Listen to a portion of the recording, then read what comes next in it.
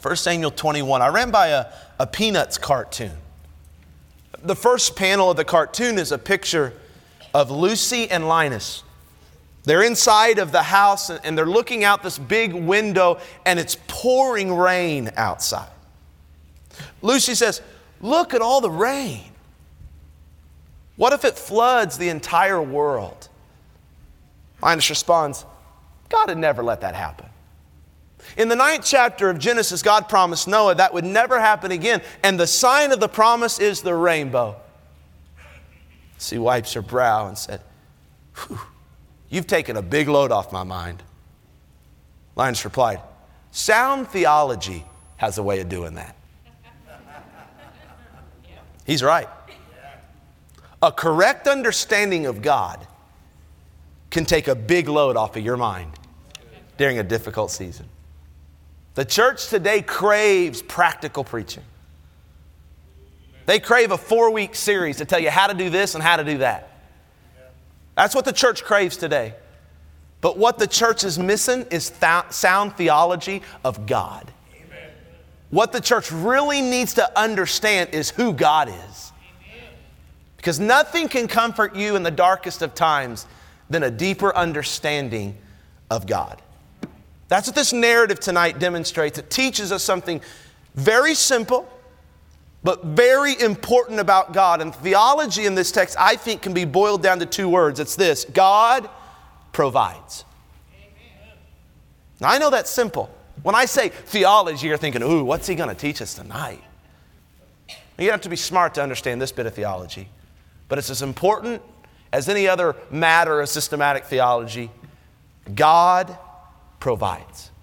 That's what this text is about, the theology of God's provision. And we're going to see how God provides for David in 4 different ways. He provides sustenance, He provides deliverance, He provides assistance, and He provides guidance. Here's the good news. These aren't just ways that God provided for David. These are ways that God provides for His children today. Before we jump in, it's good to know that each of these acts of provision in chapter 21 and the first part of chapter 22 correspond with a different geographic location. Look at the map, if you would. David begins in the town of Nob. In chapter 21, verse 1, that's where God provides sustenance. Remember, he's running from Saul. Then he goes to Gath. That's where God provides deliverance. Then he goes, finds him a cave in Adullam. That's where God provides assistance. Then he goes over to Mizpah of Moab, and that's where God provided guidance. So you get a big picture. That's what we're going to study. We're going to go from Nob to Gath to Adullam to Moab. And each spot is going to represent a way in which God provided for David. Let's start where David was in Nob. Verses 1 through 9. Then came David to Nob to Ahimelech the priest. And Ahimelech was afraid at the meeting of David. That just means he was like, what's going on with this? And David said unto him, Ahimelech said to David, why art thou alone and no man with thee? And David said unto Ahimelech the priest, well, the king hath commanded me a business. Then he said unto me, let no man know anything of the business whereabout I send thee and what I have commanded thee, and I have appointed my servants to such and such a place. Now, is that the truth David's telling here? Did King Saul tell him to go here? No. Not a trick question. It's no. Verse 3. Now therefore, what is under thine hand? Give me 5 loaves of bread in my hand, or what there is present. The priest answered David and said, well, there's no common bread under my hand, but there's hallowed bread. If the young men have kept themselves at least from women, that was a priest-like bread. Only priests were able to touch this bread. Verse 5, and David answered the priest, said unto him, of a truth, women have been kept from us about these 3 days, since I came out, and the vessels of the young men are holy. The bread is in a manner common, yea, though it were sanctified this day in the vessel. So the priest gave him hallowed bread, for there was no bread there but the showbread. That was taken from before the Lord to put hot bread in the day when it was taken away. I'll explain all that in a moment. Now a certain man of the servants of Saul was there that day, detained before the Lord, and his name was Doeg, an Edomite, the chiefest of the herdmen that belonged to Saul. And David said unto Ahimelech, and is there not here under thine hand spear or sword? For I have neither brought my sword nor my weapons with me, because the king's business required haste. And the priest said, the sword of Goliath the Philistine, whom thou slewest in the valley of Elah, behold, it is here, wrapped in a cloth behind the ephod. If thou wilt take it, take it. For there's no other save that here. And David said, there is none like that. Give it to me. Remember, David is on the run from angry and jealous King Saul. What we're going to see in the first 9 verses in Nob is that God is going to provide through Ahimelech's hand sustenance for David. So far, Saul has tried to kill David 8 times up to this point. David flees and he gets out of dodge, so to speak. He comes to a priest in Nob. Of course, his name is Ahimelech. David has no food. He has no weapon. When he shows up, Ahimelech thought it strange that David came to him all by himself. So what are you doing here by yourself? So David fabricated a story to try and explain why he was there by himself. He said, listen, priest, the king sent me on this mission. And it was so urgent and it was so secret that, hey, man, I totally forgot food and supplies. I mean, you ever been there, Ahimelech? You just had to pack your bags and run? Well, I forgot bread. I forgot a weapon. Silly me. Do you happen to have any of those things? Now, the question that any curious reader would ask is whether or not it was okay for David to lie. Because if it's okay for David to lie in order to get himself out of a pickle, then God understands when I lie to do the same. Look down at verse 7. Here's a small detail that might give us indication as to why David had to be deceptive. Now a certain man of the servants of Saul was there that day, detained before the Lord, and his name was Doeg, an Edomite, the chiefest of the herdmen that belonged to who? Saul. So one of Saul's most trusted men was detained, was there perhaps in the presence of David and Ahimelech.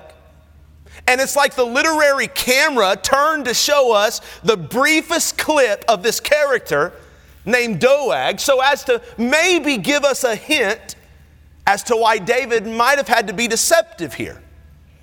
Perhaps David was trying to save Ahimelech from being implicated in aiding one of the king's enemies.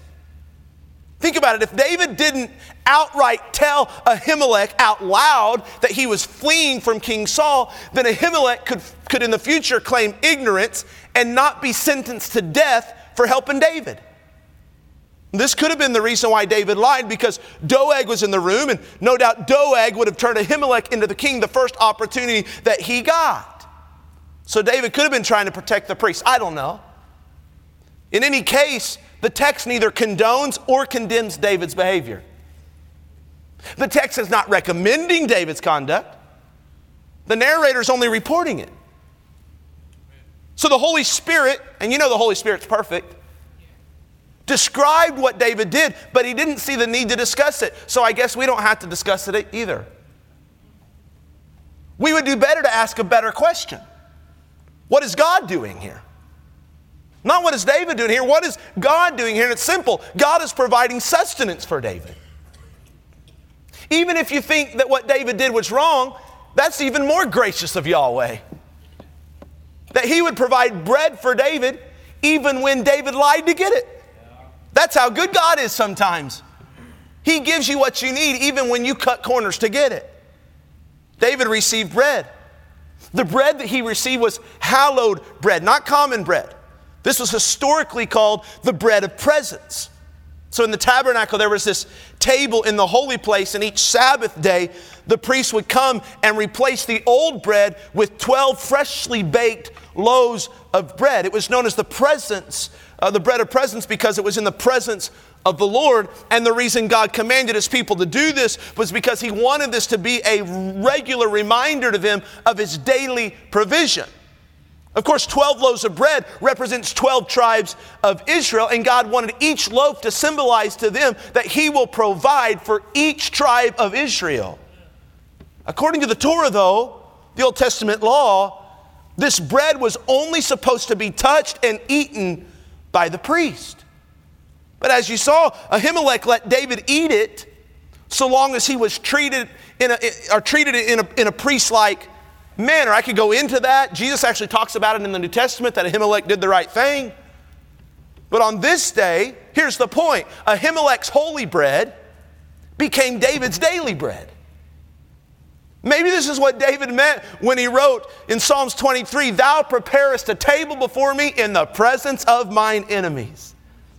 God, right there in front of Doeg, Saul's chief herdsman, right there when Saul was chasing me down for my life, already tried to kill me 8 times, you gave me a meal. You gave me what I needed to be sustained another day. But that's not all. David would need a weapon. When he asked Ahimelech for a weapon, the priest offered him none other than Goliath's sword. That was the same sword that David used to cut off Goliath's head. He knew what that sword was like. And he said, there's nothing like this sword. I think I'll take it.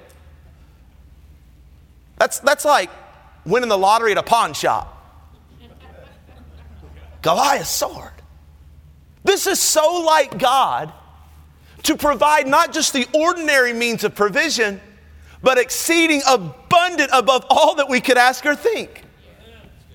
He didn't just provide David with common bread, but holy bread. He didn't just provide David with a normal sword, but Goliath's sword. It's as though the narrator wants to get across something about God, and it's this: He takes really good care of His kids. Matthew 6, Jesus confirms this. Therefore I say unto you, take no thought for your life, what you shall eat or what you shall drink, nor yet for your body what you shall put on. Is not your life more than raiment, and the body, or more than meat, and the body more than raiment? Behold the fowls of the air, the birds. They sow not, neither do they reap, nor gather into barns. Yet your heavenly, what's the next word? Father feeds them. Are ye not much better than they? You don't have to worry about whether or not God is going to put food on your table or clothes on your back. Here's why. He's your Father, and good fathers don't let their kids starve. Jennifer Catherine Gates went through high school never worrying once about having lunch money, or money for school activities, or money for her first car, or money for new clothes, or money for anything really. Do you know why? Because of who her dad is, Bill Gates. Because of who your Father is, the God of the universe. You don't have to worry about your sustenance either. If He feeds the birds, and He does, Jesus said He'll feed you because He thinks you're better than the birds. That should comfort you, by the way, like the rainbow.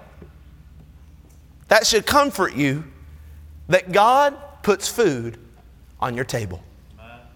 You'll never go without God meeting your needs.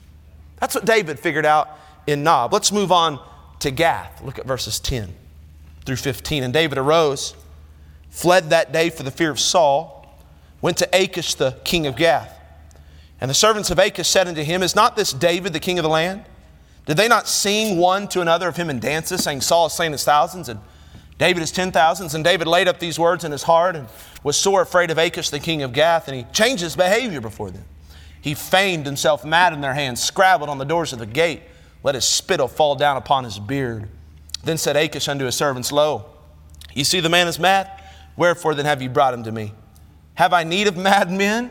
That you have brought this fellow to play the madman in my presence? Shall this fellow come into my house? Did you catch where David went? He went to a place called Gath. This is where we're going to learn that God provides deliverance. Deliverance. Think about what's significant about Gath. Is something coming to your mind? Who lives there? Who's from there, rather? Goliath. It's a Philistine city. These are the arch enemies of the Israelites. Why in the world would David go there? Well, again, we don't know. I'm thinking that he apparently thought he'd be safer in Gath. Maybe King Saul would never suspect that that's the place he would go. Or he knew the fact that if King Saul showed up in Philistine territory unannounced as an Israelite king, he'd get his head chopped off. Unfortunately, though, when David gets there, the people recognize him. They say, hey, this is the guy that wrote the songs about. You remember that song? Saul slain his thousands, David slayed his 10,000s, and that's when David knew he's in trouble. So he improvised. We read it. He started to change his behavior. He started to act like a lunatic. He started to slobber from his mouth. He scrabbled on the city gates. That basically means he sprayed graffiti on the city gates. And now he's ticked off Gas Park and Recreation Department. So they arrest him. They take him to King Achish. But King Achish said, I've met my quota of crazy people. I don't need any more. I felt like saying that a time or two. Send him away. And David left free. Now we might be tempted to look at this little scene in Gath and say, man, give David an Oscar. Boy, that was lucky. Good thing he knew how to act. He got himself out of that situation. But this had nothing to do with luck. It had everything to do with God delivering David from the enemy's hands. God did this. As foolish as David felt, as desperate as David was, maybe he didn't even trust God, so he just acted the fool, or maybe God caused him to act a fool. It doesn't matter. God gets the credit here. Because David would later write a song about it. We sang it tonight. Psalms 34. That's why I picked that song, because that song comes from this experience right here. He said, I sought the Lord and he heard me and delivered me from all my fears. I wish they would have put something in there like, yeah, I had to like spit and drool and use graffiti to do it, but God still got me. The poor man cried, and the Lord heard him and saved him out of all his troubles. The righteous cry, and the Lord heareth and delivereth them out of all their troubles. Many are the afflictions of the righteous, but the Lord delivereth him out of them all. David didn't attribute his deliverance to his acting skills, to his ability to trick people, to his ability to get out of a sticky situation. He gave the credit to God. God provides deliverance. He's done that for you. I said God has done that for you. If you're saved in here tonight, God has delivered your soul from the greatest danger and eternity in a devil's hell. He has saved you from not only being tortured in hell for all eternity, but being separated from God for all eternity. God has delivered you from the penalty of sin. God has delivered you from the power of sin, and He has promised to one day deliver you from the presence of sin. He's a good God. God has delivered marriages in this place from divorce, and He wants to continue to do that. God has delivered some in here from sinful addictions and habits, and He wants to continue to do that. God has delivered some from the chains of bitterness. He set you free from holding a grudge that sought to destroy your joy and your peace. God has delivered some in here from physical disease. You have that testimony. He's delivered some in here from cancer. I want to tell Amy, if she's watching, God will do that again. I want to tell Carla, God will do that again. I want to tell Margaret, God will do that again. God knows how to heal a body still. Let's be clear, God's deliverance doesn't always come on earth, though, does it? A lot of times it does, but God sometimes chooses in His sovereignty to deliver His children by bringing them out of this world and into heaven. Either way, it's His deliverance. If you're in a tight spot tonight, if you're in a crisis tonight, if you're in a situation where you don't see a way out, take heart. God delivers. Cry out to the Lord, and the Bible promises that He will hear your cry and deliver you out of all your troubles.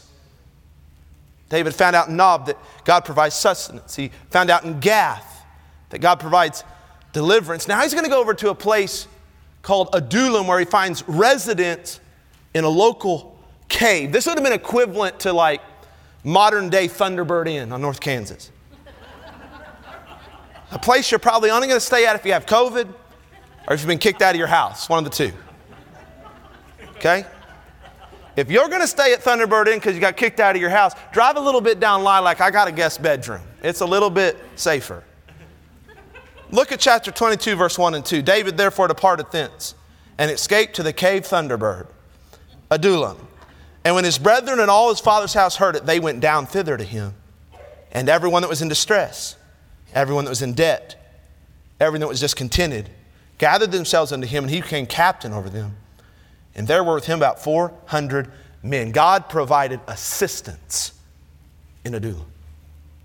Adullam would have been about 12 miles east of Gath. When David got there, he found himself a cave. And his family, when they heard about where he was, wanted to come and enjoy him. They probably fled Israel because they thought King Saul would hold them as ransom to get David to turn himself in. Now, I don't want you to skip over the fact that David arrives in a cold, dark cave. You been in a cave? I mean, they're tourist attractions now. We don't sleep in them. I wouldn't sleep in a cave. It's dark, it's cold, it's scary. There's bats in there. But God sends David his own family. There's something unique about the presence of family members when you're going through a difficult time. And God knows that. That's why when somebody is dying, they call in the family. There's peace and comfort that only family can provide in times of crisis. God did this to assist David. He knew the nights would get cold and long and dark and lonely in a cave. And let's just be honest, he needed his mom. Might have needed his dad. Might have needed a brother that he didn't get along with growing up, but he became best friends as an adult. But it wasn't just his family that had provided. God provided him some men of war. Now, I'll admit that God didn't necessarily give David the A team at first. These are not men that you'd pick first at recess to be on your soccer team. They're described as being in debt, being in distress, and being discontented. Not necessarily a group of winners. I'm sure a couple of them were probably a few fries short of a Happy Meal. You know what I mean? You met them kind of people? They're good people. They love Jesus. They just need some work. But they would end up being 400 of David's mightiest men one day. He became captain over them, and they would assist him and protect him and keep him alive. Hey, aren't you thankful for the people that God has brought into your life to assist you? Amen. Some in here have family members and you have friends, and if it wasn't for their help in your life, you wouldn't be here today. They've assisted you through health difficulties. They've assisted you through tragedy. They've assisted you through depression. They've assisted you through a messy divorce. They've assisted you through surgeries. They've assisted you through rehab. They've assisted you through the loss of your job or your relocation. Maybe God has used your church family to be that assistance to you, a pastoral staff member or their wife that has been a constant sounding board for you as you make difficult decisions. A connection group leader that's been an inspiration or an influence in your life. A connection group at large that's just been a special blessing. Another church member perhaps that's been a source of accountability and assistance to you in your battle against sin. Somebody you could trust. Somebody at church that has written you handwritten notes and cards, and they come at just the right time. Maybe it was someone from this church that invited you to this church, that sits by you at church, that led you to Christ, that took you through first steps, that got you involved in the ministry here. Hey, this is why we make such a big deal about church membership. It's not only biblical, it's beneficial. You need spiritual people around you to assist you through life, and the local church is God's means of providing that assistance. If you're already a church member, you need to take this responsibility serious. It's not just the pastoral staff's job to minister to the members. It's members' job to minister to members and assist members. That means if there's an opportunity to make a meal for somebody during times of crisis or difficulty, you should gladly be willing to assist. If there's an opportunity to lend a hand to somebody who's moving into a new house, if you can, you ought to help them. If a brother or sister is needing some accountability in their Bible reading, man, you ought to step up and give that to them. If someone needs their car fixed and you know how to do it, you ought to do it. If someone needs their lawn mowed and you know how to do it, you ought to do it. If there's somebody who's sitting by themselves, you take notice and sit by them. Every member ought to take ownership of this responsibility to be assistants to those they go to church with. Yeah. God provides sustenance in Noah, provides deliverance in Gath. He provides assistance in Adullam. Now David's going to travel all the way over to Moab, where he's looking for some more help. Look at verses 3 and 4 of chapter 22. And David went thence to Mizpah of Moab, and he said unto the king of Moab, Let my father and my mother, I pray thee, come forth and be with you, till I know what God will do for me. And he brought them before the king of Moab, and they dwelt with him all the while that David was in the hold. Now what's going on? Well, if you know your Bible history, then you might be confused as to why David chose Moab to go and hide, let alone trust them to take care of his aging parents. Listen here. Moab was an idolatrous, pagan place that wasn't fond of God's people. In fact, God said of Moab that they are his wash pot. Okay, it wasn't a good place for Christian people. But David, if you remember, has some loose family connections there. Do you recall the story of Ruth? Ruth is from Moab. That was David's great-grandmother. I think that's why he chose Moab. He thought, man, I got some family there. I think they'll recognize me, remember me. I could probably negotiate something for my parents to be able to stay. And on top of that, I need a hiding place. That's what it means in the end of verse number 4. While David was in the hole, they were trying to find a fortress for those 400 men to hide out for a while. And he thought, hey, I'll just kill two birds with one stone. I'll go and get me a fortress in Moab, but I'm not taking my parents to the fortress. I'll drop them off with the king of Moab. And so he negotiated with the king, and the king accepted those negotiations, and he's got his problem solved. But there's a problem here. The Torah, the Old Testament law, prohibits Jews from making treaties with the Moabites. Well, that's when the prophet Gad shows up and puts this idea to a stop. Leave it to the preacher to always mess up your plans with the truth. Look at verse 5. And the prophet Gad said unto David, abide not in the hole. In other words, don't stay here. Depart, leave, and get thee into the land of Judah. Judah. Here's the last means of God's provision. In Moab, God provides guidance. Follow me here. This seems to be random guidance from an unknown prophet. This guy shows up out of nowhere. But this is actually a man sent from God. Who's the prophet Gad? It seems like this prophet, in my study so far, was part of David's band of followers. Maybe part of the 400, I don't know. Because he would show up again in 2 Samuel.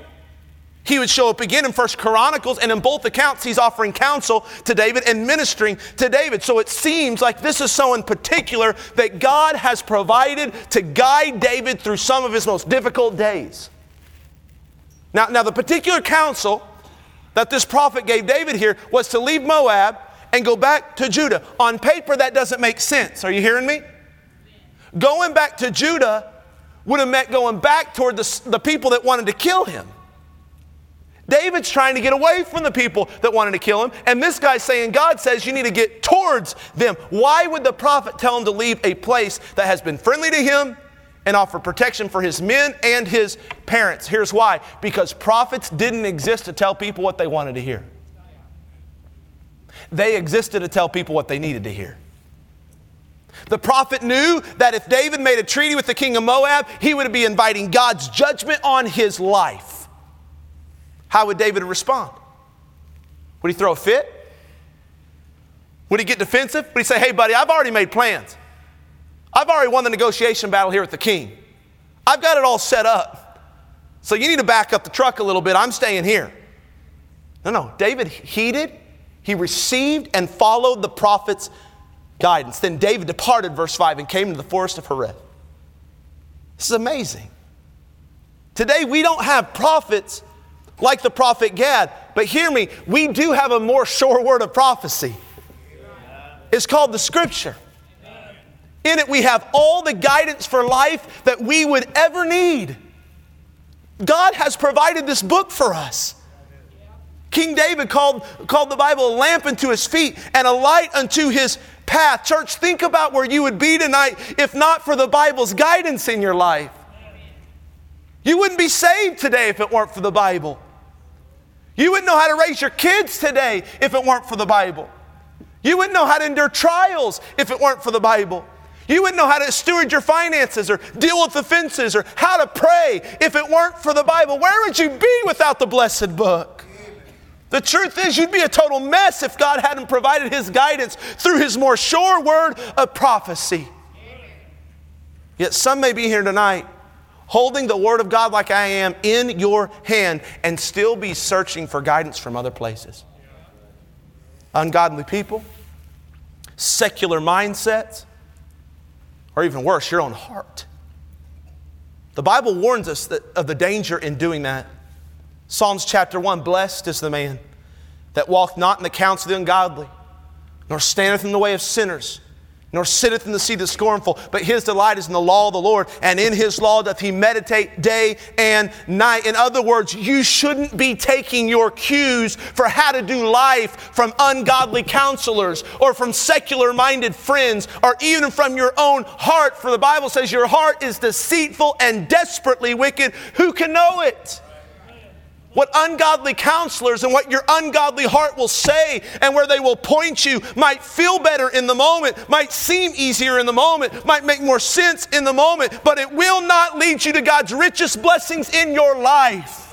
The psalmist says, those that prosper with God's blessing, those that are truly happy in the end, are those that have received and followed the counsel of His Word. What I found is that many Christians will heed the guidance of God's Word. If you haven't listened to me, listen close now. They'll heed the guidance of God's Word until it contradicts something they want to do. Especially if they've already got their mind made up. That's what makes David's response so impressive to me. He already made arrangements to keep his parents in Moab. He already went through the negotiation process, had the interview, got the job. His mind was already made up. Yet when given guidance that contradicted his opinion and his plans, what did David do? He submitted. You might be tempted to think, why does God do that? Man, what a killjoy. It seems like He's always trying to contradict what I want to do. Hey, the fact that God would step in with His guidance is an evidence of grace in your life. He loves you too much to let you go down your own foolish way or make your own foolish decisions without trying to influence you towards righteousness. The fact that God would be gracious enough to give you a sermon at just the right time to change your mind, that's His grace. The fact that God would be gracious enough to give you a spouse to call out your foolishness and make you think about what you're doing before you do it, that's His grace. The fact that God would give you parents, young people, to step in and stop you dead in your tracks before you ruin your life, that's His grace. The fact that God would send a godly friend your way to hold you accountable, that's His grace. And if God is going to be so gracious as to provide His guidance, even when you don't ask for it, you would be foolish to ignore it. Book of Proverbs says the man that trusteth in his own heart is a fool. Even if God's guidance contradicts your heart or your opinion or your plans, the wise thing to do is to receive and submit even though it's hard and maybe even scary. Let me give you a bit of practical advice. We'll go home. Especially when it comes to making decisions. You will save yourself a lot of heartache and you'll make it a lot easier on yourself to do right if you'll hold off on making up your mind until you've received the full guidance of God's Word. I'm going to say it again and I want some more agreement. You will save yourself a lot of heartache, make it easier on yourself to do right if you hold off on making up your mind until you've received the full guidance of God's Word. Amen. Don't make up your mind and then go ask for counsel. Don't make a bunch of arrangements and then ask for somebody's opinion. At that point, you're not looking for counsel, you're looking for affirmation. And what you're doing here is making it really hard on yourself to make a U-turn if that's what God tells you to do. Just get directions before you start going down the road so you don't have to make that painful and sometimes embarrassing U-turn. That way you don't have to waste any time whatsoever going in the wrong direction in the first place. Before you make the major purchase, get the counsel of God's Word through God's people. Go the avenue of wisdom first. First, not after you're infatuated with it. It's almost too late by that point. Not after you have researched it for 40 days and 40 nights. Because it's really hard to make a U-turn at that point. Ask those that you trust, get into God's Word, find the wisdom principles in His Word to discover, should I even take the first step in this direction? Should I even research this right now? Should I even look at this right now? Should we even talk about this right now? If you don't take the first step, then your mind is clear and your heart is more submitted, and it's going to be a lot easier to just not go than go and have to take a U-turn. Can someone agree with that? Amen. Thank God for providing His guidance so clearly. We ought to seek it and we ought to follow it. So there it is, the theology of God's provision. Simple. He provides sustenance. Sustenance. Wonder if there's something tonight that you're in need of. Something tangible. Something of sustenance that you're asking God to provide for you. Don't worry. Don't be anxious. Don't get distracted. You do your part and trust God to do His. He will. He's a good, good Father. He provides deliverance, number 2. If God can deliver you from a devil's hell, He can deliver you from anything else in this world. If you're in a crisis situation, you're in a difficult situation, trust that God will deliver you in His time and in His way. Number 3, He provides assistance. He does this primarily through the local church. Do you need to commit to church membership tonight? Do it. Do it. Quit procrastinating on that. Commit. Do you need to get more involved so that you can receive assistance and give assistance to others you go to church with? Number 4, He provides guidance. Are you following the guidance of God's Word? Are you following the guidance of your own foolish heart? Do you need to take a U-turn tonight? I know my name's not Gad, but God might have used this sermon. Kind of like He does Siri. Recalculating. Maybe He's just whispered the Holy Spirit to you, you need to turn around. You need to stop going forward with this. You need to stop thinking about it. You need to stop being obsessed with it. You don't need to say yes here. Maybe God has said that to you and you just honestly need to take a U-turn. I hope parts of this message has challenged you, but more than that, I hope it's encouraged you tonight. Kind of like the rainbow encouraged Linus. Because that's what sound theology is supposed to do. It's supposed to remind us that because of who God is, we can always trust in Him.